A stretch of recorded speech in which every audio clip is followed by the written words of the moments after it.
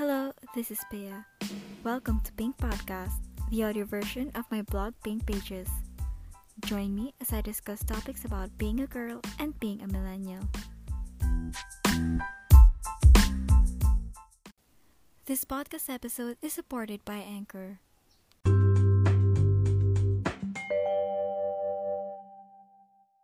It has been 3 weeks since I started my new role at work. It has really been challenging from taking on new tasks and adjusting to a new working environment, but I am still grateful as these are all because of my promotion. I honestly didn't expect that it would happen too soon, but it is certain that it is something I've always thought of. When I was hired in the company, I had this idea that I won't resign without getting promoted. Now that things fell into place, I can say that the journey was not quick and easy, but achieving more than what I asked for by doing the things below made it all worth it. 1. Learn as much as you can. You may have been presented with a job description during the pre-employment activities, but that doesn't mean that you should limit yourself to what was stated in the document. Truth is, some job descriptions don't really reflect all of the activities you will do, so be open to tools and processes that will be introduced when you start working for the company. It is important as well to be familiar with what every other group is doing, so when evaluation comes up, your boss would know that he or she has an option to endorse you to another group if a post is available. Think of this step as your preparation for bigger responsibilities. It pays a lot if your boss knows that you know the ins and outs of the processes and you are capable of doing tasks outside your role. 2. Give your best in every task assigned. No matter how big or small, it is important to give your best in everything you do at work. The quality of your outputs is a reflection of your hard work and dedication, so it is helpful to make it impressive to prove that you are someone reliable. When you always give outstanding work, your boss will start to consider giving you bigger responsibilities as your starting position is already basic for you. 3. Establish a good working relationship.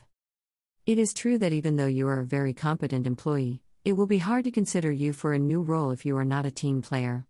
A good working relationship is essential so that no matter where your boss considers you, there is confidence that you will do well and the group will not have a hard time working with you.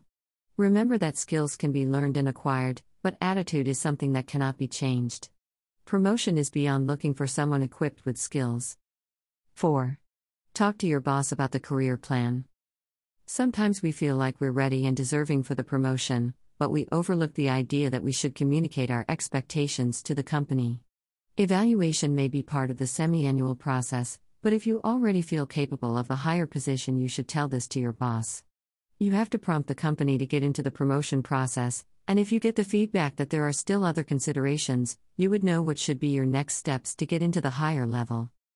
5. Be patient.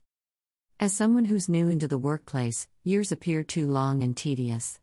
But we also need to understand that promotion really takes time because the years you will spend waiting are a period of growth.